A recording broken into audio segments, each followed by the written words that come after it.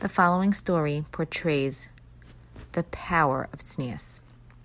The night of the Asifa, I came back and I had been inspired. I realized I had a dream, and clearly I was led to this Asifa where they were selling the book I was told to learn in my dream. I was inspired, and I said, Chavi, if you're not going to do this now, you're never going to do this. As we know, inspiration doesn't last very long.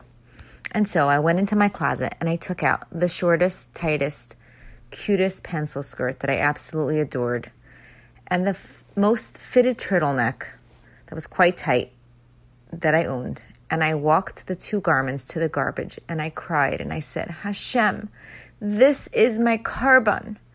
And I threw these articles of clothing into the garbage.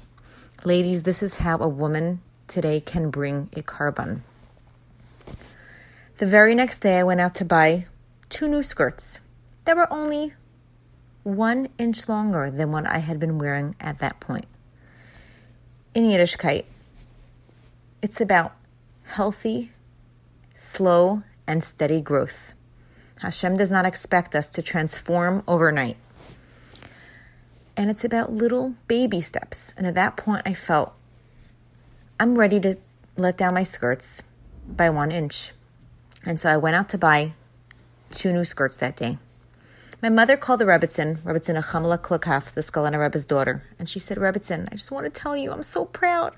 My Chavi went out to buy 2 new skirts today. And the Rebbitzin suddenly had a beep, and she had to hang up for my mother.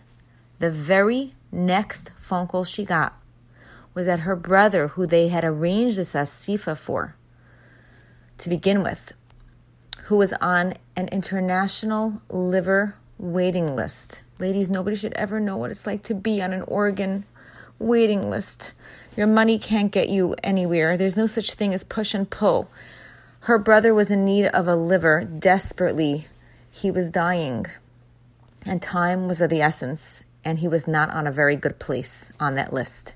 She suddenly had a beep and had to hang up for my mother, and the very next phone call she got was the news, the basura, that her brother had suddenly received a liver. Ladies, this is the power of 1 inch. All I did was add 1 inch to my skirts.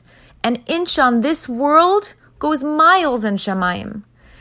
When it comes to tznius, there's nothing ever considered insignificant in the eyes of Hashem.